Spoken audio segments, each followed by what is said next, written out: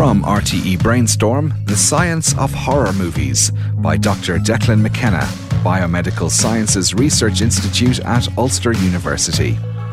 Halloween is a great time to watch a scary movie, but why do we like being scared and what makes a great horror film? We are essentially seeking cheap thrills when we watch horror movies. Like riding roller coasters, scary films allow us to experience heightened sensations, but in relative safety.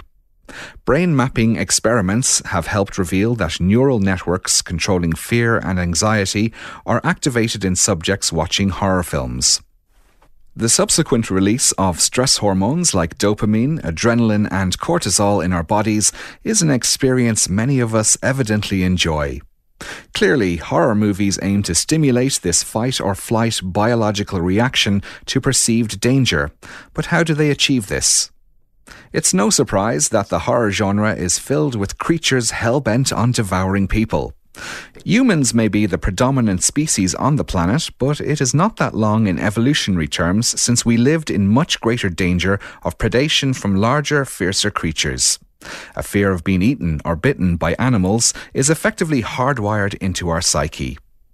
Eye-tracking studies have shown that even children are quicker to spot pictures of threatening animals compared to harmless objects, demonstrating humans have an inbuilt awareness of danger in nature. Thus, monster movies effectively trigger those survival instincts which we have developed as a species. That involuntary yelp we emit during scary moments is basically a warning signal to others about nearby danger. Likewise, fear of infection, followed by sickness or death, is another deep-rooted human dread which we have inherited from our ancestors who didn't have medicine to save them. Notably, all of our favourite movie monsters, like werewolves, vampires and zombies, bite their victims. Our collective human experience through history means we are instinctively repulsed by such actions on screen. Bloodshed is a staple component of horror films, and our visceral response to gory scenes is again linked to our evolutionary biology. We have evolved to recognise the sight of blood as potentially life-threatening, so our natural response is one of alarm, even when viewed in a fictional context. Intriguingly, one Dutch study showed levels of coagulation factor 8 were increased in subjects watching a scary film, demonstrating how the body prepares for potential blood loss in response to danger. It appears that films can actually be blood-curdling. However, what we don't see can sometimes be equally frightening. Masked killers are a regular fixture in horror cinema, and we find them scary because our innate facial recognition capabilities are hindered. From an early age, humans learn to read visual cues in faces to help develop communication and social relationships. However, horror films featuring masks, not to mention dolls, puppets and face-painted clowns, prove unnerving because our brains don't like it when there is an absence of clear facial expressions to help perceive intentions. Sound in films is much smarter than the simple use of a loud musical sting to accompany the jump scare. A 2010 study showed that the human brain is naturally adverse to amplified non-linear sounds, like those made by distressed animals.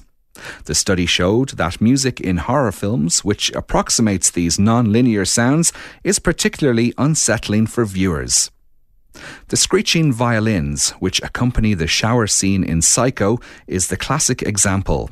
But movies as diverse as Jaws, Suspiria and The Shining have all used similarly discordant scores to nerve-shredding effect. In addition, animal noises and screams will often be incorporated into the sound design to disturb audiences.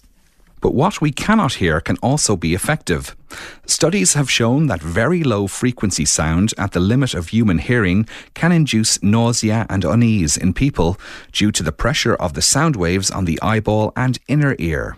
This helps explain how David Lynch, who has long experimented with ambient sound in his films, can build apprehension in viewers. Similar use of low-frequency sound in the films Irreversible and Paranormal Activity affected some people so badly they couldn't continue watching. Rather alarmingly, some researchers even suggest a hypothetical frequency called the brown note exists, which causes listeners to relax their bowels involuntarily. The marketing slogan for the first film to use that tactic is not hard to guess. Ultimately, the impact of a horror film will depend on how real it feels to the viewer. We can all remember movies that scared us as children before we were fully able to distinguish between fiction and reality. However, even as adults, our individual beliefs, personal experiences, and immediate surroundings will influence our immersion in a film. The best horror movies create empathy with characters in relatable situations, even within a fantastical narrative. For example, fear of the dark is a common phobia, so many horror scenes are set at night in the dark. Similarly, widespread belief in the afterlife explains the enduring appeal of ghost stories, while zombie movies are widely held to variously reflect societal anxieties about viral disease, war, racism, and rampant globalization. The more we believe in what we watch, the more our unconscious, instinctive reactions will override our conscious, rational mind, intensifying those delicious thrills we are seeking. Hopefully, whatever scary movie you watch this Halloween, it will firmly press your psychological and emotional buttons. Meanwhile, I'm off with my faulty torch to explore that mysterious sound in the cellar. I'll be right back. Based on an article by Dr. Declan McKenna, Biomedical Sciences Research Institute at Ulster University. I'm Eric Threlfall. Catch more on rte.ie/brainstorm.